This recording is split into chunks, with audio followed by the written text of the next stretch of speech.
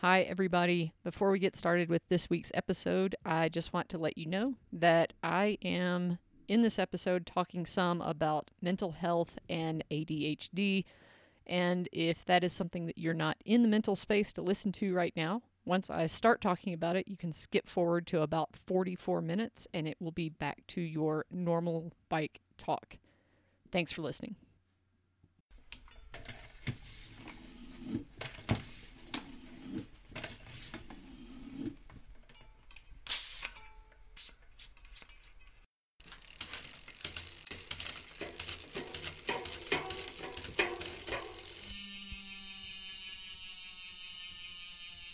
Hi, and welcome to the Just Riding Along show.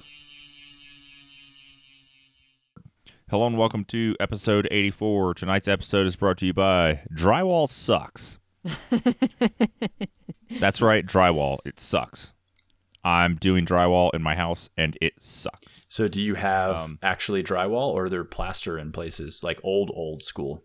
No, it's regular drywall. Okay. When was drywall the standard? Like the 70s, 60s? I don't know, well before I was born. So, but your house was built in the 50s? 70s. 70s, okay. Yeah, we had to swab the walls for lead-based paint, but didn't really expect there would be any, but just had to check it just to be sure. And was there lead-based paint? Your mom has plaster? Nah, nope, no lead. I'm pretty sure they used lead paint into like the 70s. It was, I think it was illegal after a certain year, but there was still a lot of it just around in the 70s. But yeah, I mean, we swabbed all the layers that were available to swab in that room and didn't find any. It turns out lead does some stuff really good. It makes like super awesome good paint and it makes super high octane gasoline. But turns out it's just toxic. It's real good at like killing you and shit. Yeah. It's really heavy. Yeah. It doesn't get out of your body, brain. right? Isn't that the problem? Maybe I have it mixed up with mercury. No, you don't really you can very slowly process lead out. But I think mercury you're just straight fucked. There's nothing they can do, right? A silver definitely doesn't come out of your body. I don't know. Just in general, like the heavy metals, you just shouldn't be around them too much. Yeah, I imagine ingesting like uranium and stuff's probably bad. After you say heavy metal, please insert some gnarly guitar riff right there. Ingesting, that's people would disagree. Ingesting heavy metal is bad for you. Do I talk about my week now? Because Sure. my week's mostly drywall. Well, it won't take you too long. You're gonna talk about different drywall, like all the different shrimp from Forrest Gump? No, definitely not. No, I don't even think that. I mean, I could be wrong. Matt's researched it way more than I have, 100% more than I have, but I don't know if Matt knows different types of drywall. Do you? No. Okay. He looked at me for a second there like I was crazy, but I didn't think so. No, I don't know anything. I jumped into this project without thinking through all the ramifications of what my future would be. And while I know that the end goal will be worth it and will be very nice. Don't shove chocolate in your mouth eating while emotional you're support chocolate because this is so traumatic. Matt's just shoving chunks of chocolate in his mouth while he's talking in mid-sentence. Look, you don't get this size without eating like this. It just sucks. Everyone's always like, oh, it always takes longer than you think. And I guess it is taking longer than I thought. But I was like, yeah, this isn't going to take a day or two. But it's taking much more than I thought it was going to take. And it's pretty high effort, and it's very messy. Sanding the drywall has been, like everything else, has been a manageable mess, a containable mess. But sanding that layer of mud to make it smooth has been... Well, the problem is it's like a loft kind of, so it's not like a bedroom that I can close the door to. So it's really hard to contain it to just that room. I mean, I'm not mad. It's going to look awesome when it's done, but boy howdy, I'm not very excited right now. But that's really my whole week. I rode the trainer once. I hung out with Parker. That's it. That's me. Somebody else should talk because I don't really have shit. I've got a couple of things written down on my notebook, but... Sure, I'll go. I did a fat bike ride on Saturday or Sunday. Can't remember which. We got a lot of snow, and it was definitely not ideal riding conditions. Like the main part that gets packed down by snowmobiles and all that was decent. But the single track was very, very dicey, very holy from people falling through the snow and stuff. And it was like craters everywhere, and they are gnarly. And I thought I was going to get my teeth rattled out of my head on the descent, but it was still pretty fun out. And I think that's all the bicycle related stuff I have. Outside of that, I've been car shopping. I've been like mildly car shopping for 6 months or so, but I all of a sudden got more serious about it and was like really getting serious about looking for vans.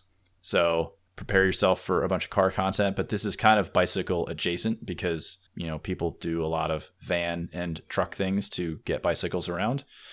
So I think it might be relevant to talk about on the show and all the stages of grief that I went through in the journey of which is not over yet. Do you have emotional support chocolate to shove in your face? No, I hold my feelings in. So I do too. I just keep them inside with chocolate. I wanted a van. I've wanted a van for a while now. Vans are cool. I think a lot of people might agree with that if you're into outdoor sports things. I really wanted one for, you know, when you go somewhere, you have a home base, all your stuff is like in the van and organized. I'm not interested in van life. I'm not interested in living out of my van. So I want a utilitarian van that's like more of a toy hauler. So with that said, if I was going to do a Mercedes Sprinter, I was looking at a high roof, short wheelbase one, which would be cool. You can stand up in them. They're great, but they're a lot of dollars, even used ones. And they're all diesel for the most part. I really don't like diesel. I just don't.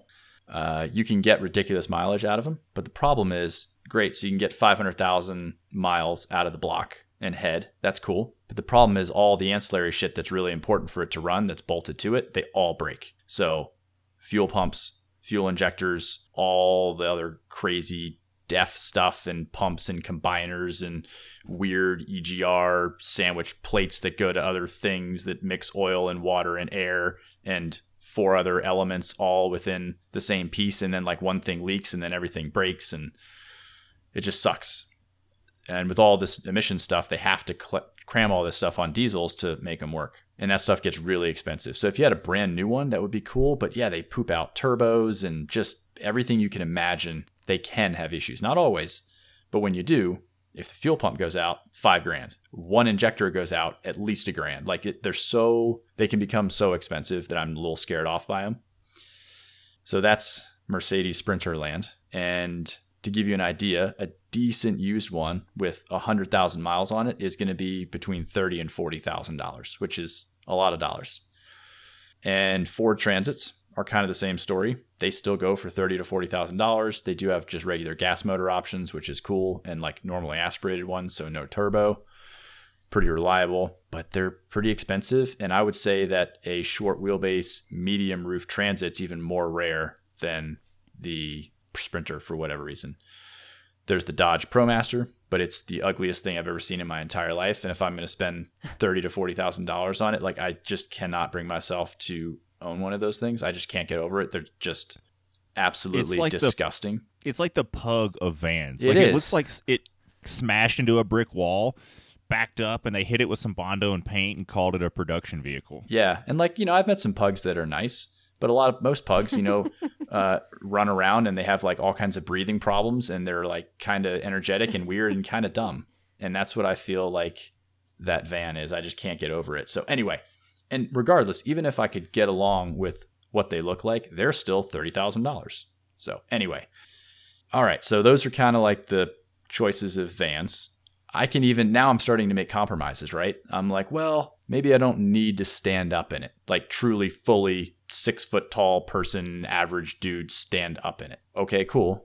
So I could do the short roof Sprinter, which is like 5'5", I think inside, something like that. So pretty decent. Like you just have to kind of hunch over, but you could totally walk front to back. Like that'd be great. The short roof Transit is about a foot shorter than that. So you have to like really hunch over in that thing. So now I'm making all these compromises, but they're still like $20,000 to $30,000. And I'm just getting like discouraged at this point. So then I think, well, what if I just get like a pickup truck? So to set the stage, I have a Lexus CT200H right now, which is just a Lexus Prius. It's a great car. I like it a lot. I've had it for 5 years, something like that. And yeah, it's a great car. I haul motorcycles around on it, which is absurd. It's really not designed to do that. It doesn't do well off-road, obviously, because it has like literally 4 inches of ground clearance. But I've been making do. So ultimately, I want to be able to haul multiple motorcycles and bicycles, easy, and other toys.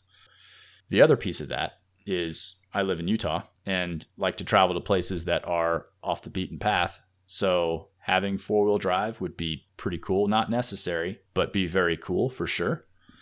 And those vans, while they both offer all-wheel drive vans, automatically tack on 10,000 to whatever number I was talking about to get the 4-wheel drive version. And then they're even more rare. So that brings you to pickup trucks. Okay, cool. Let's just get a pickup truck. But then I don't mind having the 2-vehicle thing. So like, okay, let's just get a cheaper truck. I don't really want to work on it a ton if I don't have to. And so that brings you to like that $10,000 to $15,000 ballpark. And you can get a, Chevy 1500 or any other of the half-ton trucks. And I just didn't really see anything I liked. And they're trucks. They're frame on body situations. They ride like shit. Everyone's going to have 150,000 miles on it. It's going to need everything. Everything the suspension is going to be trashed. It's going to need ball joints, the whole 9 yards. So not super pumped on that. And anyway, throughout this whole journey, stumbled upon Honda Ridgelines. And I don't know if you've ever seen a Honda Ridgeline, the first generation. They're really ugly. Now, ugly in a different way than a Ram. Like a Ram is just, that Ram ProMaster, that thing is just ugly. But this one is like, that guy who's like arguably maybe ugly, but more maybe like character in his face. That's more what the Honda Ridgeline is. So kind of like an ugly dog, but like it's missing a tooth, so it tongue hangs out, so it's like endearing.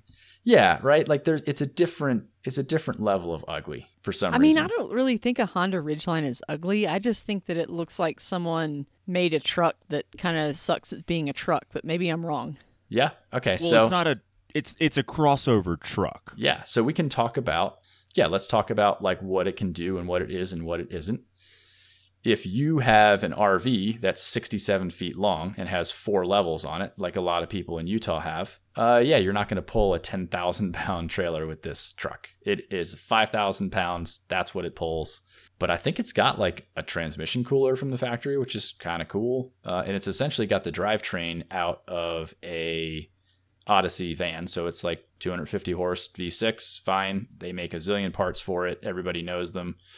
They seem to be pretty reliable. I saw a whole bunch with 200 to 300,000 miles on it. I think that's probably a good sign. What else? So yeah, they're all 4-wheel drive. It's kind of an all-wheel drive system. I think it's a little bit more advanced than like the Honda Element, where the Honda Element won't move power around until you actually lose traction, whereas this one is like a little bit more advanced, smarter, on-demand all-wheel drive setup.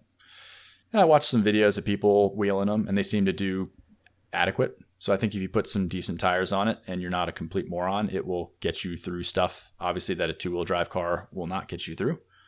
Sure, like if you wanted to like camp somewhere that a van couldn't go easily. Yeah, again, I'm not going to wheel in this thing, but I want to be able to go down a not very well maintained gravel road. Is essentially the deal, where it might have some decent, 1 to 2 foot size rocks in it. We're not rock crawling. We're not doing 4 foot deep river crossings. None of that stuff. Anyway, but yeah, found the Ridgeline, and you can find those things with 150 to 200,000 miles on them for way under 10,000, which is really cool. And it's a Honda. So the nice thing about them is they're unibody, but it's also a bad thing about them. So you can't, again, you're not going to hitch up 10,000 pounds to it, but it's a unibody and it uses regular car suspension. So that means that things like ball joints and all that stuff actually last for 200,000 miles and not 50 to 100,000 miles, which is really cool. And yeah, they're reasonably priced. It's a Honda.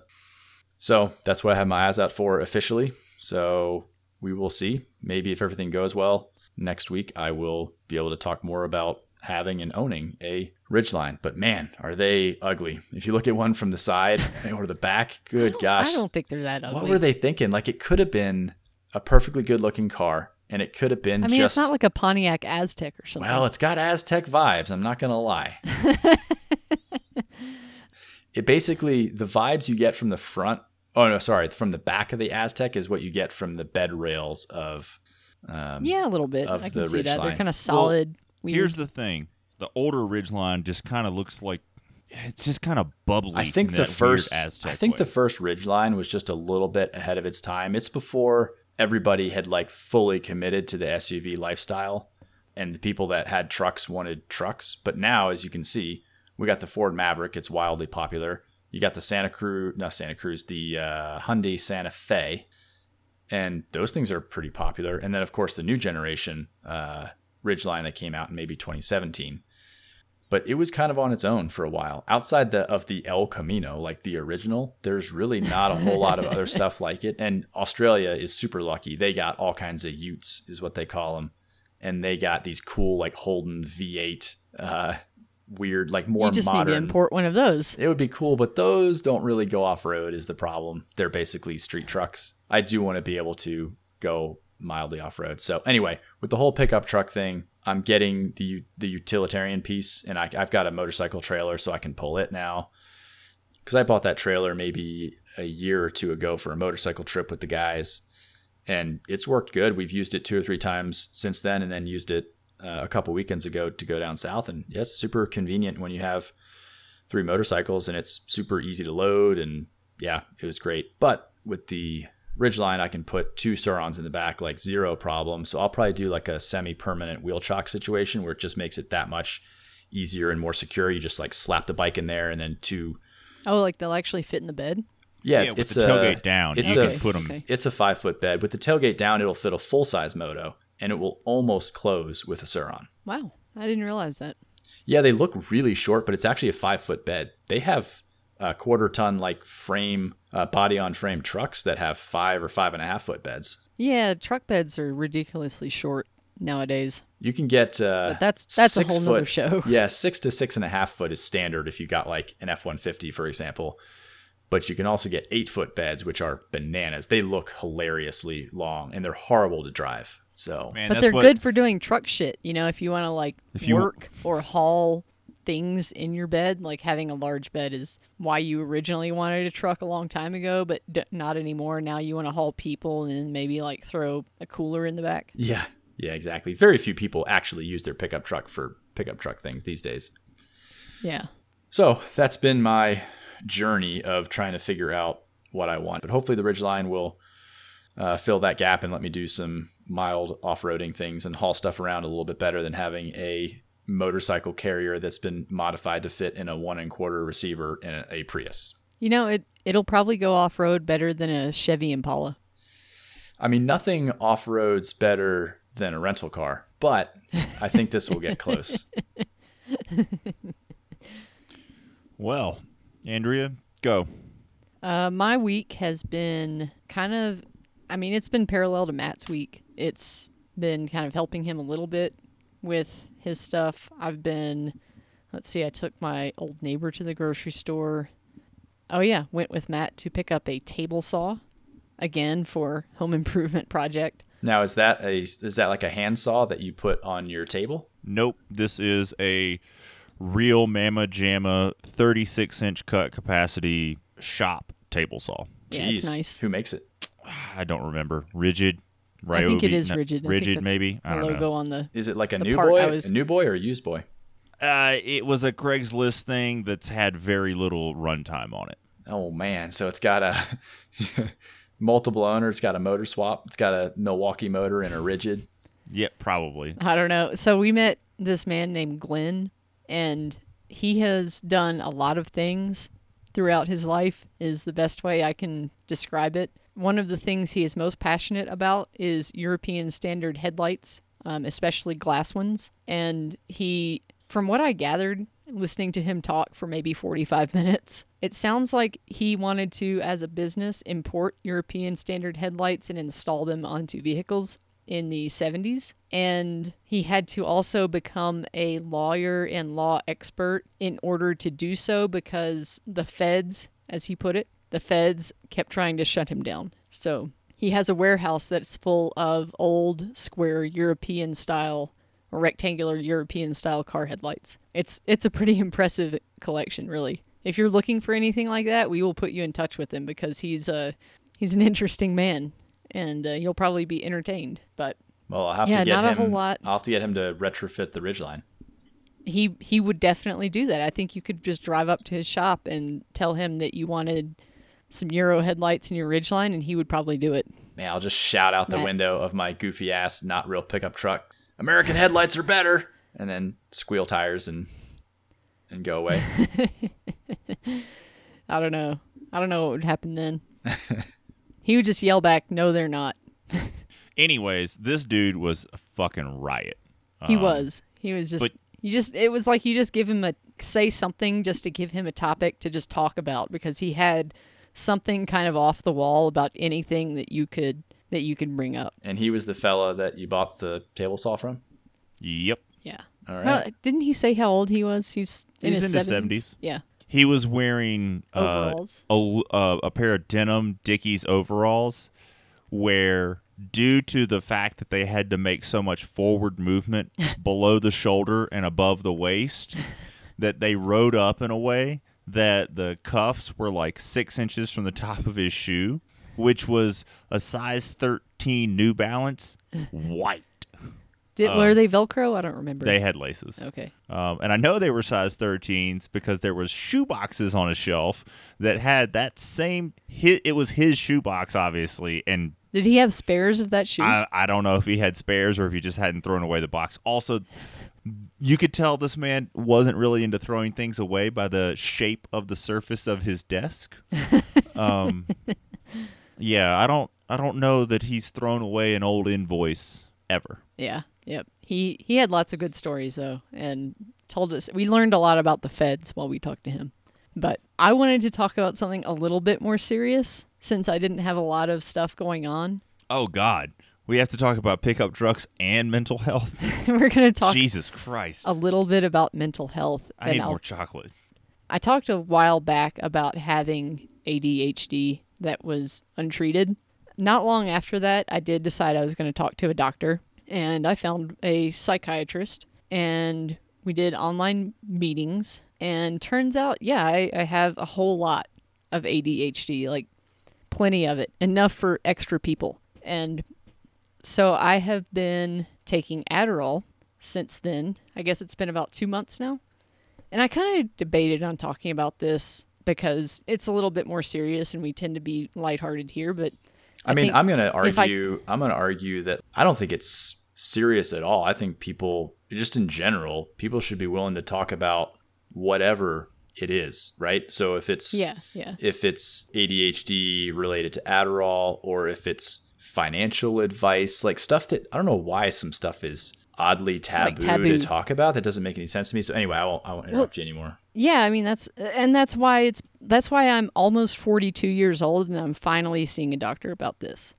So for 40 years, let's say, I've really, I don't want to say I've suffered because I didn't know any better, but I had a really, really hard time. And, I've started taking this, and it hasn't been easy. I don't want to just be like, oh yeah, if you think you have ADHD, start taking Adderall, because there's side effects, right? Like it's not the best thing in the world to put in your body, but when your brain is like misfiring and just giving you all of these problems that make your day-to-day life really difficult, then you sometimes have to make some compromises, and that's between you and your doctor. But I just want to let anyone out there who thinks that they're having issues with it, or any parents that have kids especially, just think of it like this. Say your kid is born with no legs. You have a baby, perfectly healthy, but no legs. Maybe some stumps, don't know. Just pretty much no legs. Baby turns, 1.5, 2 years old. Kids should be walking by now, right? Like everyone else's kids are walking. Your kid's not walking. Well, what are you going to do? Are you going to start yelling at them to start walking because all the other kids are walking? Like, hey, you're 2 years old. You need to be walking by now. You need to just try harder, right? Like that sounds stupid, right? No one would do that. No one would see like a kid with no legs that can't walk and be like, if you would just try a little harder, you could walk, right? It's not like that. Like you're missing something. You're missing a key component to the equation. So if you have a kid that has any type of learning problem that's related to brain chemistry, they're missing a key component there.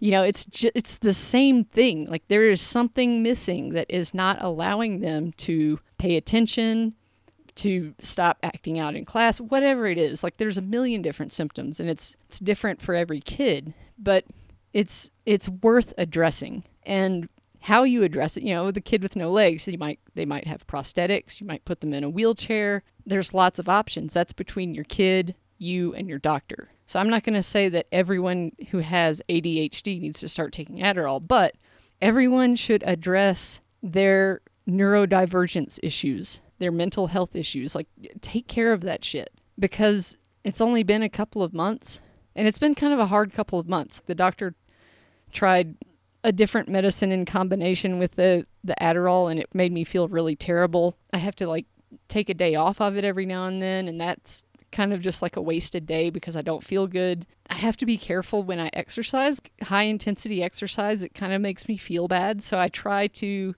not mix Adderall and high intensity exercise. So, it's difficult. Like, it's not easy, but it has made everything else that I do so much easier that it's 100% worth it. The first day that I took it, I cried when I was putting the dishes away because I could literally pick up something out of the drying rack next to the sink, walk to where it goes, and put it away without forgetting literally 2 or 3 times what the hell I was doing holding a dish.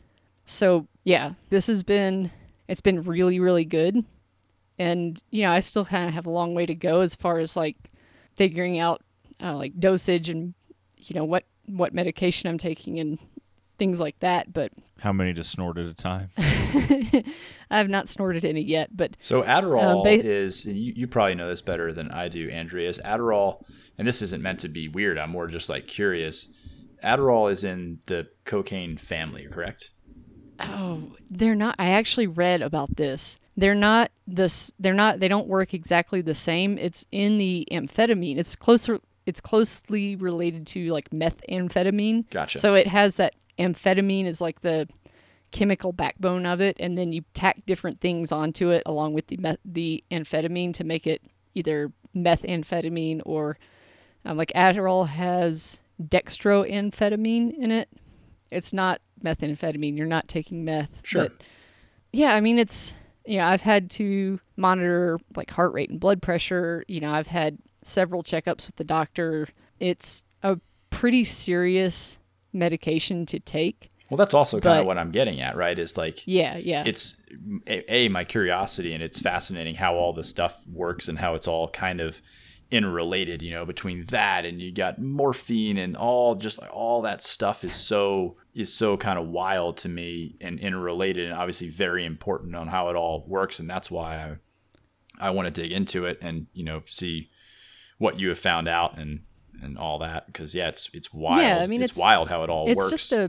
It's a stimulant medication, and it increases the amount of dopamine in your brain, because that's kind of the main problem with someone with ADHD is you don't have dopamine in your brain, or you don't have enough. And what I learned, I started looking at peer-reviewed research, and I actually found this article.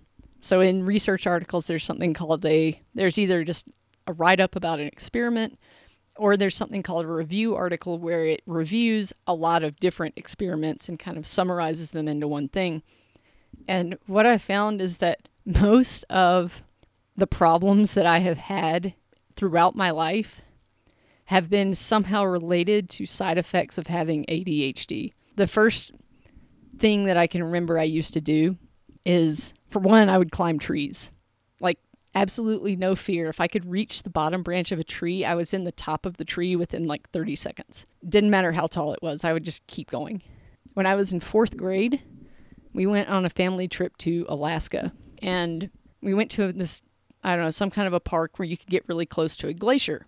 And my parents kind of, they weren't paying attention for 30 seconds, and I ran off and climbed up on the glacier.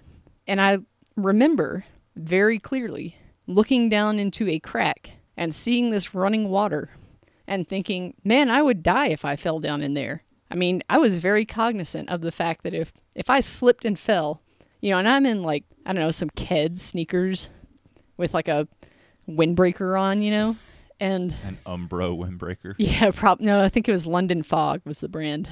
I don't know how I remember that, but yeah, so I'm in like some Keds sneakers and a windbreaker. I see people out there with ice equipment on the glacier. I see the crack and I'm like, yeah, I could die if I slipped and fell in there, and just kind of kept on climbing around. And then I hear my parents yelling at me and they want me to come back. They literally, like, it was so dangerous for me to be where I was. They could not go to get me. And it's been like that my entire life. Like I'm Kenny and I've talked about street racing a little bit. I've had what the journal articles call risk-taking behavior. I've done a lot of that, and I still do. And I honestly don't know if the Adderall will tone that down at all. But there's that. People with ADHD are like twice as likely to die. And I couldn't find the original source of this, but it was just kind of summarized in this thing that I read. People with ADHD are twice as likely to die of unnatural causes. So basically accidents like car accidents, falling, anything like that. Anything that's just not a, sickness or disease or something like that. So more likely to die, more likely to get traumatic brain injuries.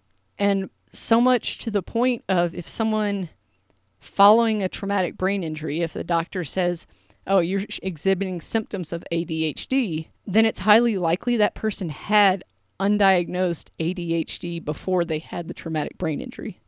So, like, there's not even clear research that shows that a traumatic brain injury can cause secondary ADHD, because so many people who get brain injuries, like people with ADHD, are so much more likely to have a brain injury that the research it just gets all fucked up. So are you worried at all, like in all seriousness, are you worried that taking something like Adderall would make you a different person, as in like someone who would be less risk averse, who might like not do as many adventurous things? So far it hasn't. Do you think that being on Adderall would make you make a different decision at the top of some descent, or no? Actually, and I haven't been able to ride trails enough to really get into this. The times that I have ridden single track and had Adderall, everything seems slow. It slows stuff down so much, and I can think about every single thing that's happening.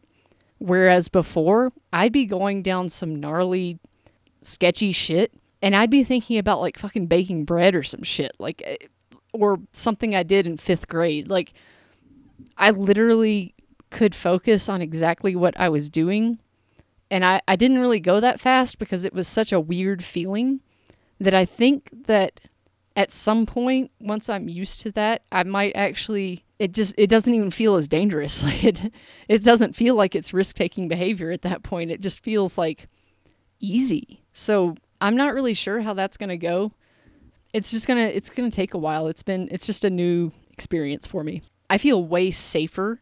Was the only way I can really describe it. Is it felt much safer because everything seemed like, I don't know, like exactly what it seems. I feel like this is what most people experience if they don't have ADHD, but like what was happening was being processed in my brain as it was happening and seemed very easy to navigate.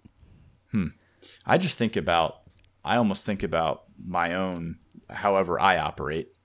Who knows? I don't think I have any type of at least severe ADD or ADHD or anything like that, but I'm also not and I'm not a risk-taking person in general, but I do a lot of what other people might consider risky things, whether it's on motorcycles or cars or mountain bikes or, with whatever it might be, power tools or whatever, I don't know, stuff that a lot of people would think is risk-taking behavior. I mean, as an example, well, I feel like it's kind of like calculated risk versus impulsive risk.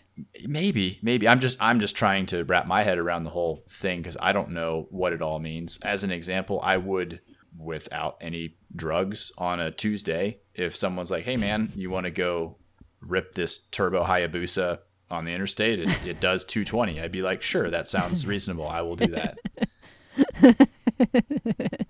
I mean, I know what I'm getting into. I've drag raced plenty of leader bikes. That would be really enjoyable for me, but I don't know what that means. Does that mean that, like, am I? So it's like, do so I do that explain because the I have difference. a lack of dopamine? Like, I don't know. I can explain the difference to you. Okay. You've ridden fast motorcycles before.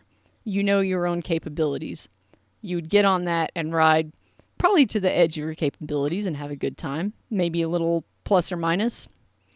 The ADD risk taking is like if I did that. I've been on a motorcycle probably 10 times and a dirt bike, never ridden a street bike. It's like if I got on that and I'm like, yeah, I want to do 200 miles an hour, and I just did it. It's like, this is just what I want to do. I want to do this because it's going to be fucking awesome. And yeah, it's stupid, but I'm going to do it. Whenever I'm mountain biking or riding a dirt bike or street bike or doing a track day in a car, that kind of stuff, the reason I love those things so much, well, they're just fun, right? They get your dopamine up without a doubt. But I like it because I don't think about anything else. I'm as in the moment as you can be. I'm not thinking about any other outside stuff. I'm not thinking about life stuff. I want to be like in the moment, operating that thing to the best of my ability and fully engrossed in that, if that makes sense. Yes, and that's exactly how I can say, like, riding my mountain bike on single track, that's how it felt the first time I did it after taking Adderall. Interesting. Okay, But very cool. So like other times it's kind of like I'm doing this dangerous thing, but at the same time, there's like a ticker tape of other thoughts that are just running in the background constantly. It's kind of making impulsive, stupid decisions in dangerous situations, or like I'm going to be in this bike race and there might be a thunderstorm, but I'm still going to push my bike up to the top of a mountain and get almost struck by lightning and then get bad hypothermia and almost die and have search and rescue called on you. So it's doing stuff like that where you make an impulsive decision without running through all of the options. And at the same time that you're doing that, you have all of these other just random shit just running through your head. Yeah. So lesson of the day: if you think your kid is neurodivergent, or if you think you are, see a doctor. Just go see a doctor. See what you can do. Like, my doctor actually said, she's like, if you're going to do any kind of behavioral therapy for this, you're going to actually need to have some kind of, we have to figure out some kind of medication for you to take for you to even be able to start behavioral therapy. So, that's where I am now. The next step is to bring back coping mechanisms and things that I had a long time ago that I don't have anymore. So I have another serious question because I'm just ignorant. I don't actually know the difference between a psychiatrist and a psychologist. The psychiatrist is able to prescribe drugs. A psychiatrist gives you pills. A psychologist gives you problem-solving techniques. Yeah, or like a Gotcha. therapist. So now I told Matt, I was like, after I read through that article and I'm like, wow, all of these things that I used to do or all the things I've done up until now, really, that I've struggled with, I need to see a therapist to like unpack all of this and like integrate it and move forward with my life. It's huge. It's, like I've been through a lot of shit. And I didn't realize that some of that shit was very strongly related to having ADHD. There's always free will there, right? Like it's not like a mind control disease where, it was taking me over and forcing me to do things that I shouldn't do. But, it was definitely big influence. No, that's all interesting stuff. I'm interested to see, get your feedback on other experiences that you have, while on it versus off it and all that. I think that would be just enlightening for everybody. Yeah. I'll update everyone, especially if we get some good feedback on here because, we're here for the listeners. Yep. No, I think all this stuff is good too. I think all this stuff is good to talk about because it's all fascinating. And yeah, why in the world we as a society are weird about that stuff, I never fully understood. It's just bizarre to me. It's like, yeah, okay, a lot of people are different, and it's just not that. It shouldn't be weird. Yeah, definitely. And that's why mine went untreated for so long, because I grew up thinking like you don't talk to people about brain problems, like that makes you weird. Like you can't You can't do that. Like you're smart. You can figure it out on your own and just try harder. That's, and eventually I just got tired of trying harder because it didn't work. And if everyone could just be open about talking about stuff like, hey, we have drugs. These are the best These are the best tools that we have to deal with it. But hey, guess what? By the way, don't think this is some magic thing. There might be, for example, side effects. Here are the side effects. And then you can make an informed decision, right? Yeah, exactly. I mean, and that's for everybody. Like talk to a doctor and therapist and, get all of the mental help. Get just like if you had any kind of physical problem, you say you break your leg, you're going to see an orthopedic doctor. You're going to see, Matt just jumped up. I think you got a cramp. You're going to see like you might go to the emergency room and see one doctor for that. Then you're going to see an orthopedic doctor, and then you're going to see a physical therapist, and then you might see a personal trainer. Like you might see 4 or 5 different doctors for the same problem, and all of them have their own purpose in treating that problem. And mental health is no different than that. You might have one doctor that, prescribes drugs and then says, okay, now it's time for you to go to this doctor and start learning how to make a schedule for yourself and how to basically organize your life in a way that works for how your brain works now. So, yeah. Like another thing, substance abuse is extremely common in people with ADHD. And I can say, like, since I've started taking Adderall, I mean, for one, if you do drink while you're taking Adderall, like the alcohol has like half of its normal effect. At least. I thought they kind of multiply it together. No, like you can drink. I mean, I looked on Reddit because that's where you can find people that have done really terrible things. Oh yeah, to themselves. yes. And yeah, people are like, I take 20 milligram Adderall at 9 p.m. and then by 10 p.m. I can drink a 12 pack of beer in an hour and I'm cool. And jeez. Yeah, that's probably not a good lifestyle. No, it's not at all. Just gonna throw that one out there. That's what Reddit is great for reading about how good you're doing compared to these people that are doing some really awful stuff to their bodies. So like not only so alcohol I don't want to drink a lot just to feel drunk. So I just haven't really been drinking much. But also like I don't crave alcohol. Like I literally craved alcohol from about 2 p.m. every day until 8 or 9 p.m. A strong craving the way that you would crave a piece of fucking cake. And it's amazing that I'm not an alcoholic because, go ahead. Are we going to talk about any of the tabs you have open or any of the things anyone's written down? I just need to know that now. We can switch gears. My vote would be... We can switch gears. Why don't we switch gears? I think that was a good discussion, and that's random shit that we all have to talk about every once in a while, because guess what?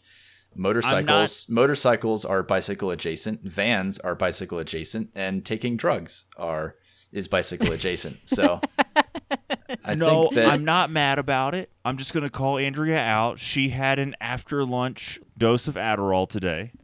I do. I have an extended release when I take in the morning, and then if I start to have like I don't know, the doctor calls it a crash. It doesn't feel like a crash, but if it just wears off early, I can take like a tiny little dose at lunchtime of like an instant release one. And I can say with confidence that is not out of your system yet. Okay. Because it's after 9 o'clock and you're like fucking partying ahead on the conversation. And I'm over here like shitting in my pants. This bitch has 7 tabs open. I have stuff written down on my paper. And she's talking about how many glasses of wine she would have to drink before she started to catch a buzz when she's had Adderall. And I am fucking scared. Okay. All right, let's take care of some business. Let's go to some new shit. We only had one. I've got one. I'm just going to kick it the fuck off. You guys ready? Okay, yeah.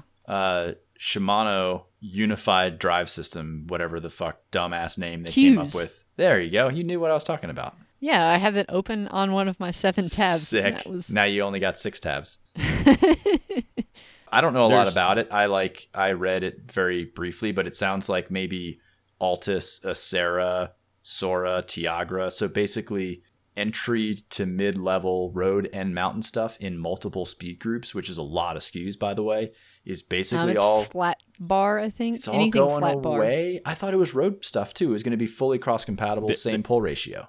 There's both. Oh, okay. I didn't see the road stuff in this article. Well, anyway, my take on Shimano this is if there's fewer SKUs at the end of the day, I think that's pretty cool. And like if I have to stock less, my shelves in the back of the store are hugely populated with low to mid tier Shimano stuff in every speed. So anyway, that's all I have. Great. There's only one chain now. Yeah. There's awesome. One chain now. So go ahead, Andrea. So last year they introduced XT Linkguide, which they said was more durable. Even it was a lot heavier, but it was more durable, but it was a different cable pull ratio. So the derailleur and shifter were not compatible with current XT. And now this kind of expands. It's like trickle down Linkguide, like a trickle down version of that XT drivetrain. I thought that thing was like a super chunker, a very big range, but not very many gears. Is that accurate or no? That XT Linkguide was available in 10 and 11 speed. So it was another 11 speed drivetrain that wasn't compatible with the current one. It was the same chain, but you could just basically have a different cassette. Same derailleur, same shifter even possibly, but you just like limit it differently? No, different derailleur, different shifter, different cassette. Okay. And all of these cassettes go on an like a Hyperglide style cassette body. You don't have to have micro spline or anything different. But yeah, they're now doing that Linkguide that they call in 11, 10, and 9 speed. And basically the parts are intercompatible. So you can take a bike that has a 9-speed shifter on it. Say the person wrecks the shifter and all you have is the CUES 11-speed shifter. You can put that on there and just limit out the extra 2 clicks. Yeah. So it sounds like, and I could be wrong, maybe you can correct me, we're going to have essentially one chain and one set of spacing in between gears, and you can basically just start stacking or taking away gears on like your cassette and run the same chain, and you could run that same derailleur, but you just limit out the derailleur and ideally match it up to the correct number of clicks on the front, on the shifter. Is that accurate? So. I don't know if the derailleurs are all specific to their speed, but I know the shifters can, because the pull ratio is the same no matter what speed you're running. Mm-hmm. I know that the shifter is... There's only one cable pull on front derailleurs now. All right. Very interesting. I think the coolest thing that they could do, if they could pull it off, is just have truly one shifter. And then it just has like a little switch or some mechanism that you adjust or change or whatever, and it limits it out that way. And there's just one shifter. And then you can just choose what cassette you have, essentially, how many gears you have in the back. I think as a bike shop, you could do that. You could stock just the 11-speed shifter. And then limit it. I think so. I think that's what. Yeah, I seem to recall reading that snippet in there. But anyway, interesting stuff. We'll see where that goes. Yeah, it's made for the more entry-level stuff and hopefully to have less stuff on your shelves. So in other news, now that we're talking about Shimano, I'm kind of scared for Shimano. I don't want them. I think they're going to go out of business. I don't want them to. I want there to be competition and I want there to be innovation. But stuff that will be out on the market at some point is going to be really good. And I'm really worried. I'm worried about old Shimano over there, that they're losing touch with the world. Some stuff they make is very decent though. Like that's why it's so weird to me. Their kind of entry to mid-level stuff is actually pretty solid. It's annoying that there's a zillion SKUs, but most of the time when you touch a well set up Acera derailleur, it works just fine. It's not premium mountain bike. It doesn't have a clutch on it, but it works just fine. And it's super durable and really cheap. So that stuff's really cool. But I feel like they're just totally losing touch with high end and especially mountain bikers in general, that they've just lost their way. And it's really bizarre to me. And I had one other Shimano thought. Shoot, what is it? Oh, does anybody know what they're doing in the road space? Because they have 105 12-speed Di2 now, but there's no cable pull 12-speed stuff. Is it just hey, you just get 11-speed and you're gonna that's what you get if you don't have 12-speed? What do you mean? If you don't have Basically, one makes 12. I guess like, one makes. I guess nobody makes clickety clackety 12-speed. Interesting. If you don't want robots, you stay with 11 like a real curmudgeon, and you call them drifters. I guess that's reasonable. That's reasonable. I mean, I see this as really good. I think this is great because it's going to let Shimano innovate on the upper tier without forcing this complication and all. Like, here's the thing that I don't understand. Everybody's always I'm missing off. that step. How will that make them be able to innovate on the high end? Well, they no longer have to trickle down to the Dior. Everyone always bitches that the high-end stuff costs too much and it's too complicated and bikes used to be simple. And now Shimano releases some simple shit, and everybody's pissed off that it's simple and cheap and doesn't have the features of the high-end shit. Go fuck! Jesus Christ. You don't want robots? Buy CUES. Oh, CUES isn't nice enough? Buy fucking robots. That's not good enough? Go on EuroAsia and buy some goddamn 11-speed Durace. I don't know. Fucking figure it out. Just go bitch about something else. Fuck.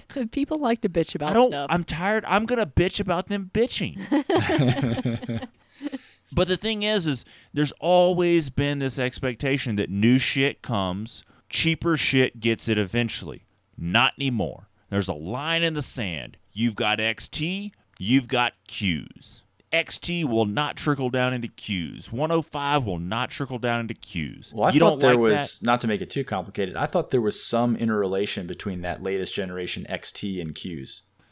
The Linkguide XT that was released last year, that was basically like XT CUES. It's 11 speed. It's not new. It's not modern. It's not HG. It's 11 speed. Okay, that's why. I just saw it and it looked new and I was like, huh.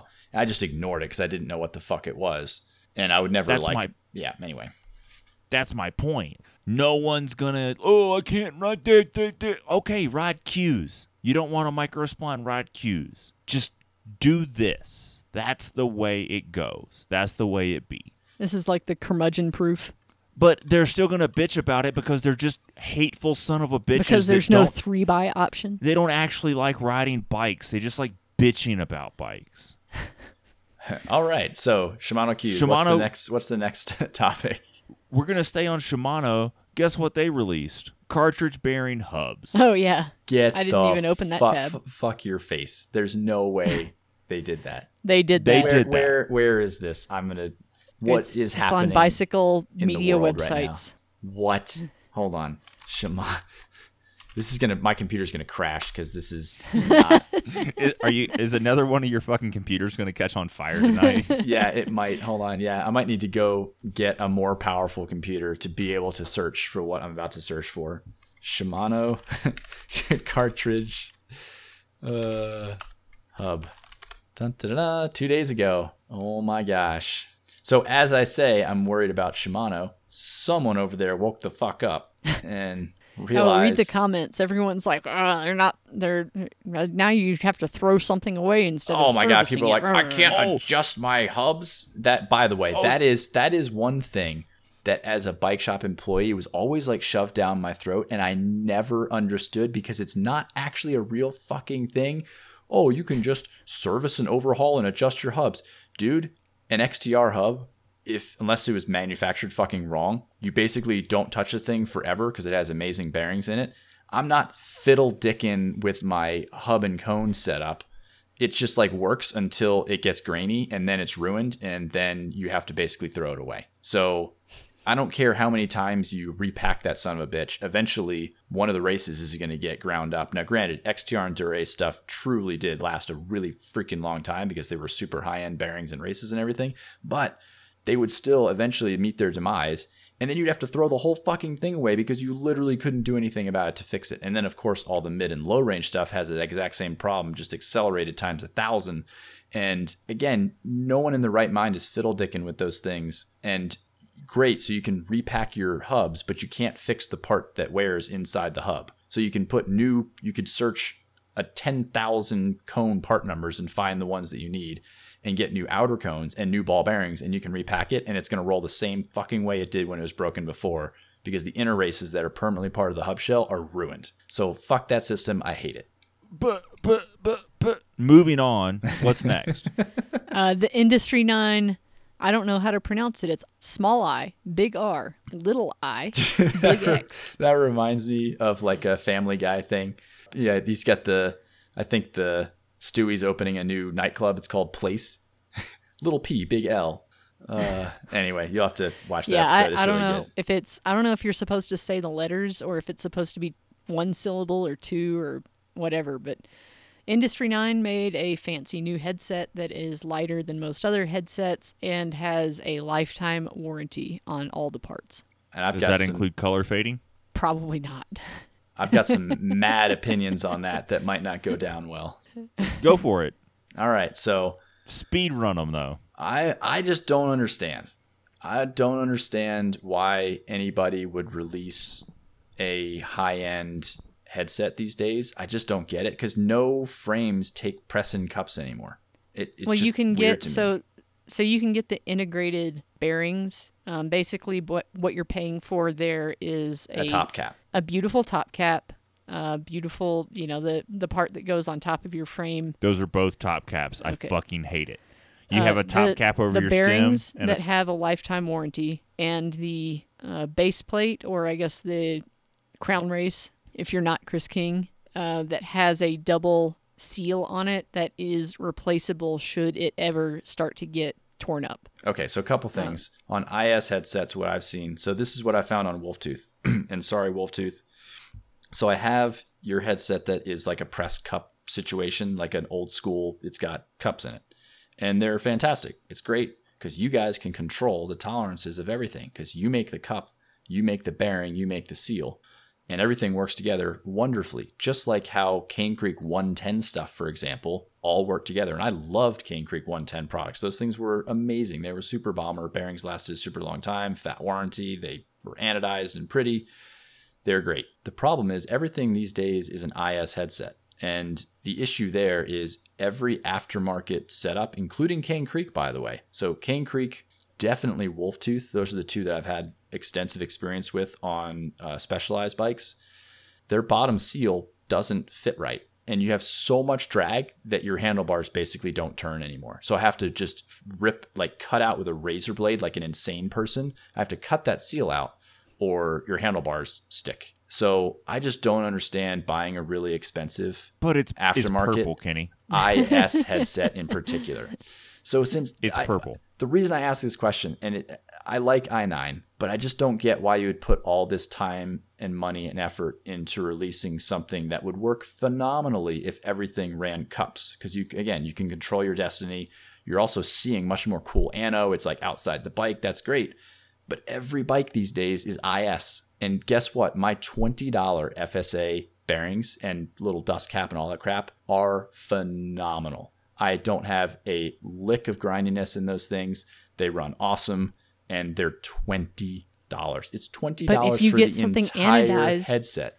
if you get an anodized one, you can pay $180 and it changes color throughout the life of your bike. Oh, anyway, I wish you could see how hard I'm rolling my eyes over here. Now, the only thing that I'll take from this is I do hope that maybe the actual bearings, forget the seals and the cups and all the other garbage, the actual dead nuts bearings themselves. I'd like to know more about those truly. They look like they're just some made type by of enduro parts. I don't know. Are they like super special? Don't know. They are made by Enduro. Cool. All So right, anyway, next thing. that's my rant on that thing. Do we want to do... Yeah, we're gonna make fun of SRAM's new Force real quick, and it's glitter fart Force because they call the color unicorn glitter, which is I love SRAM. We all admit, self-admittedly, I'm over here just gobbling down the SRAM cock. But fucking hell, unicorn glitter for a color name? Yeah. I just don't. What if I've got an idea because I'm so sick of hearing all these colors, the lunar gray and all this garbage that they come up with. How about it doesn't have a fucking name and it's just GX and it comes in whatever the fuck color GX is. And Force is just Force. It doesn't have to have a goddamn name. Take some of the money and research you had to do with the legal team and all that stuff and put that towards something else for the love of God. Cool. We've talked. The only good takeaway here, I can sum up the new Force group drop very quickly.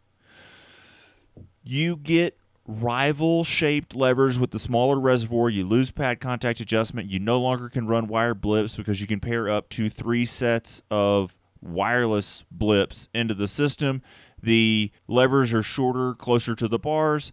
You no longer have multiple rear derailleurs and 2x. One single rear derailleur does the duty that the old short cage and mid cage does, meaning 26 through 36 tooth rear derailleurs or rear cogs. They now use the same forged single piece power meter setup just like you would find on Red.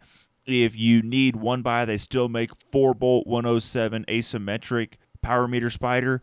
But if you really want to get fancy, they've released a carbon version of the rival style spindle-based power meter that reads the left side only. That is available in both Force and Force Wide. It is compatible with 2x or 1x rings.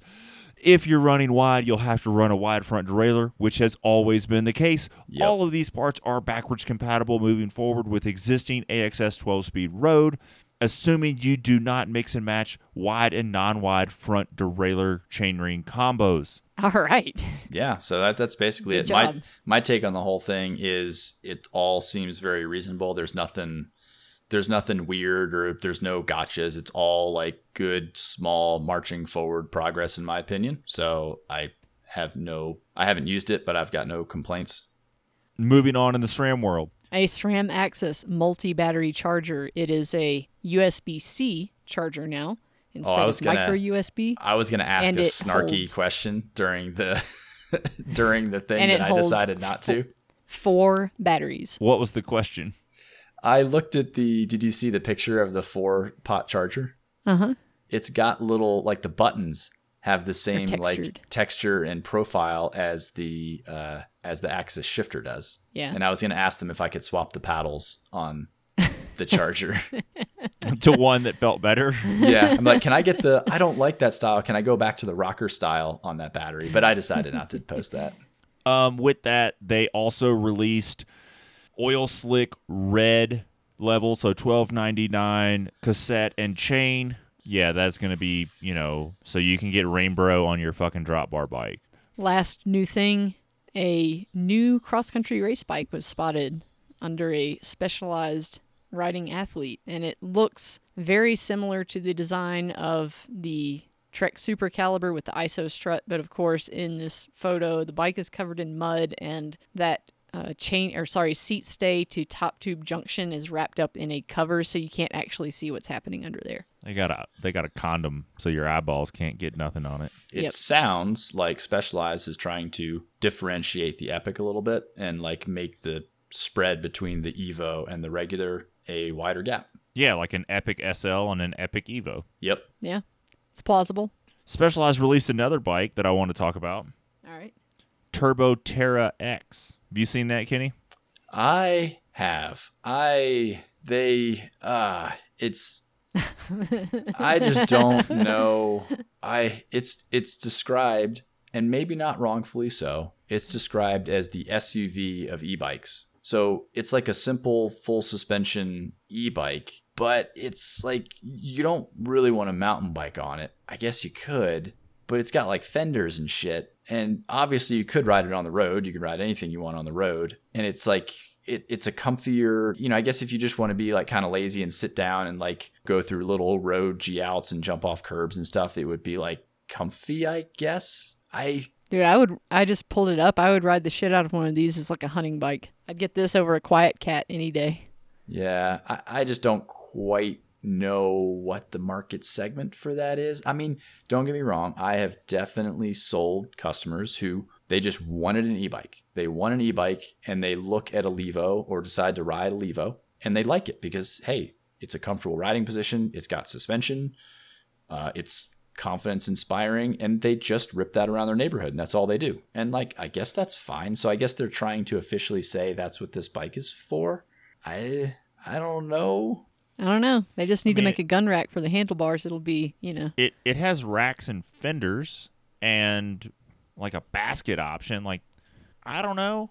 I mean, I'm not saying I'm going to go buy one tomorrow, but like, I would ride that. It has an integrated 1,000 lumen light. You could actually fucking ride the thing at night and you won't die. And maybe I'm wrong. Maybe it's cool. Maybe everybody should be riding one of these. It's just like an SUV. It's a little bit more expensive than a car, but maybe it does some things better. I don't know. I mean, I just think that I think it's fine. I would ride it, especially living where I live. And it has a huge battery life. I didn't see what it weighs. I'm sure it's a fucking bunch because the battery's giant. It's a big number. But, I mean, I don't know. What's the battery watt hours on it? Surely it can't be over 700, is it? 710. Whoa, that's a big one. And it's swappable, meaning you can fast change the battery. It's not like a bolt-in style like a Levo. Okay, interesting.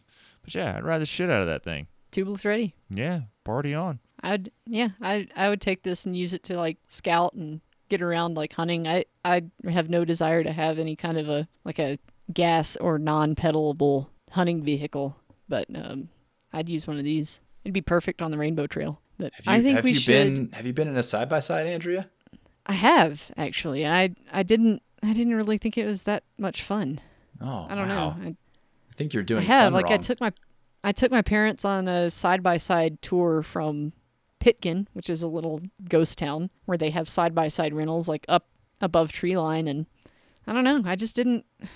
It wasn't that comfortable and it wasn't very fast. I mean, you weren't supposed to go fast on that road anyway. But Jeez, I was gonna say the bachelor party side by side thing we did. I can't believe nobody died or got kicked out or arrested or whatever.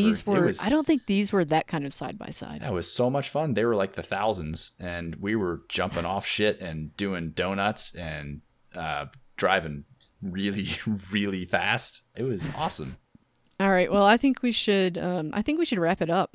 We only had one listener question, so we'll just save it for next week. No, let's just do it here at the end. It's kind of related to what we were talking about with Shimano CUES.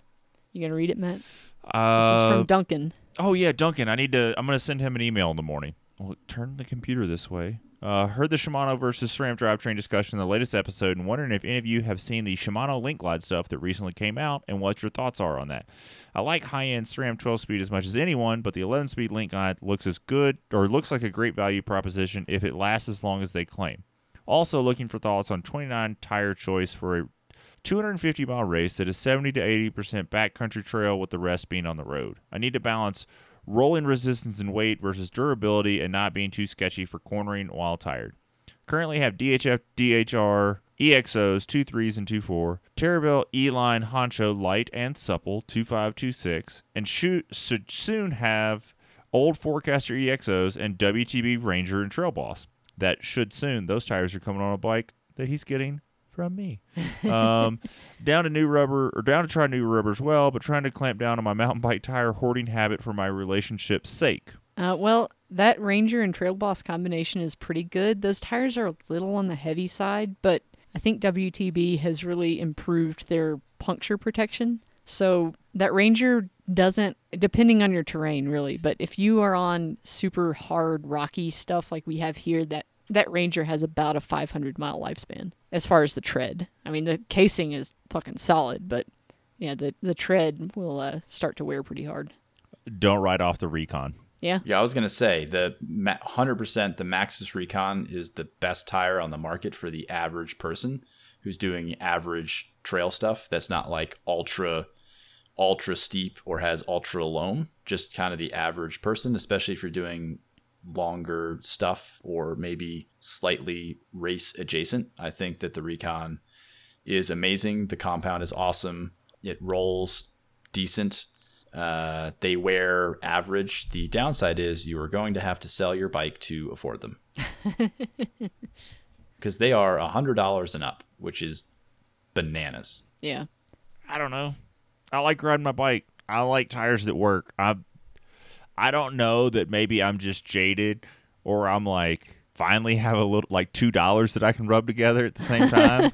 But like spending $100 on a tire just doesn't break my heart. I'm just like, fuck it, whatever. I mean, I know I don't ride. I say fuck it, whatever too. It's just that after a while, it's like, holy shit, like this is going to become a problem. And it's also difficult when there's a Specialized tire. Specialized is like, I don't know, give us $8 and we'll give you this tire. And Max is like, yo, it's $150 or go get fucked. Well, when Specialized starts making a tire that it slaps as hard as a Recon, I'll fucking buy it. You're not wrong. And by the way, I want to say that I am running the new ground control 2.3s, and I think it's not as much a ground control problem as a volume problem. 2.3s are bullshit. They're dumb. I was on 2.6s before, and they're phenomenal. The Recons, by the way.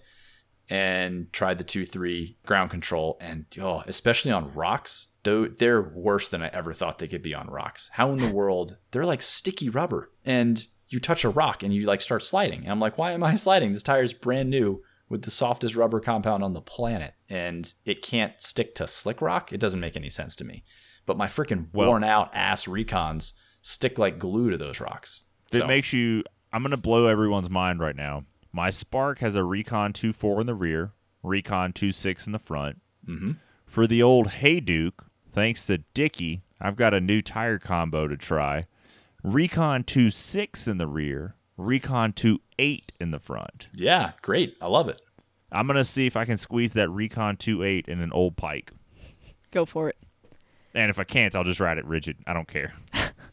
Specialized should just roll over to the Maxxis office and be like, yo, Recon, how much it costs? We want it. Like, you guys can't make it anymore. We'll make it. Specialized would then cry when Maxxis is like, I just bought a yacht with Recon money. You can't buy the Recon because I need a new yacht every month with Recon money. Yep, that's right. Like, if you still lived in Memphis, can you imagine how awesome it would be to run like a Recon 2.6 in the front and Aspen 2.4 in the rear? Holy shit. That would be a very good combo. I agree. Also, we got more Aspens this week. All right. I've never ridden that tire. You should. I'll try it. But we should wrap this up now. We gonna shut it down? Shut it down. All right, everyone. Thank you for listening to this marathon episode, and good night. Thanks for tuning in to the Just Riding Along show.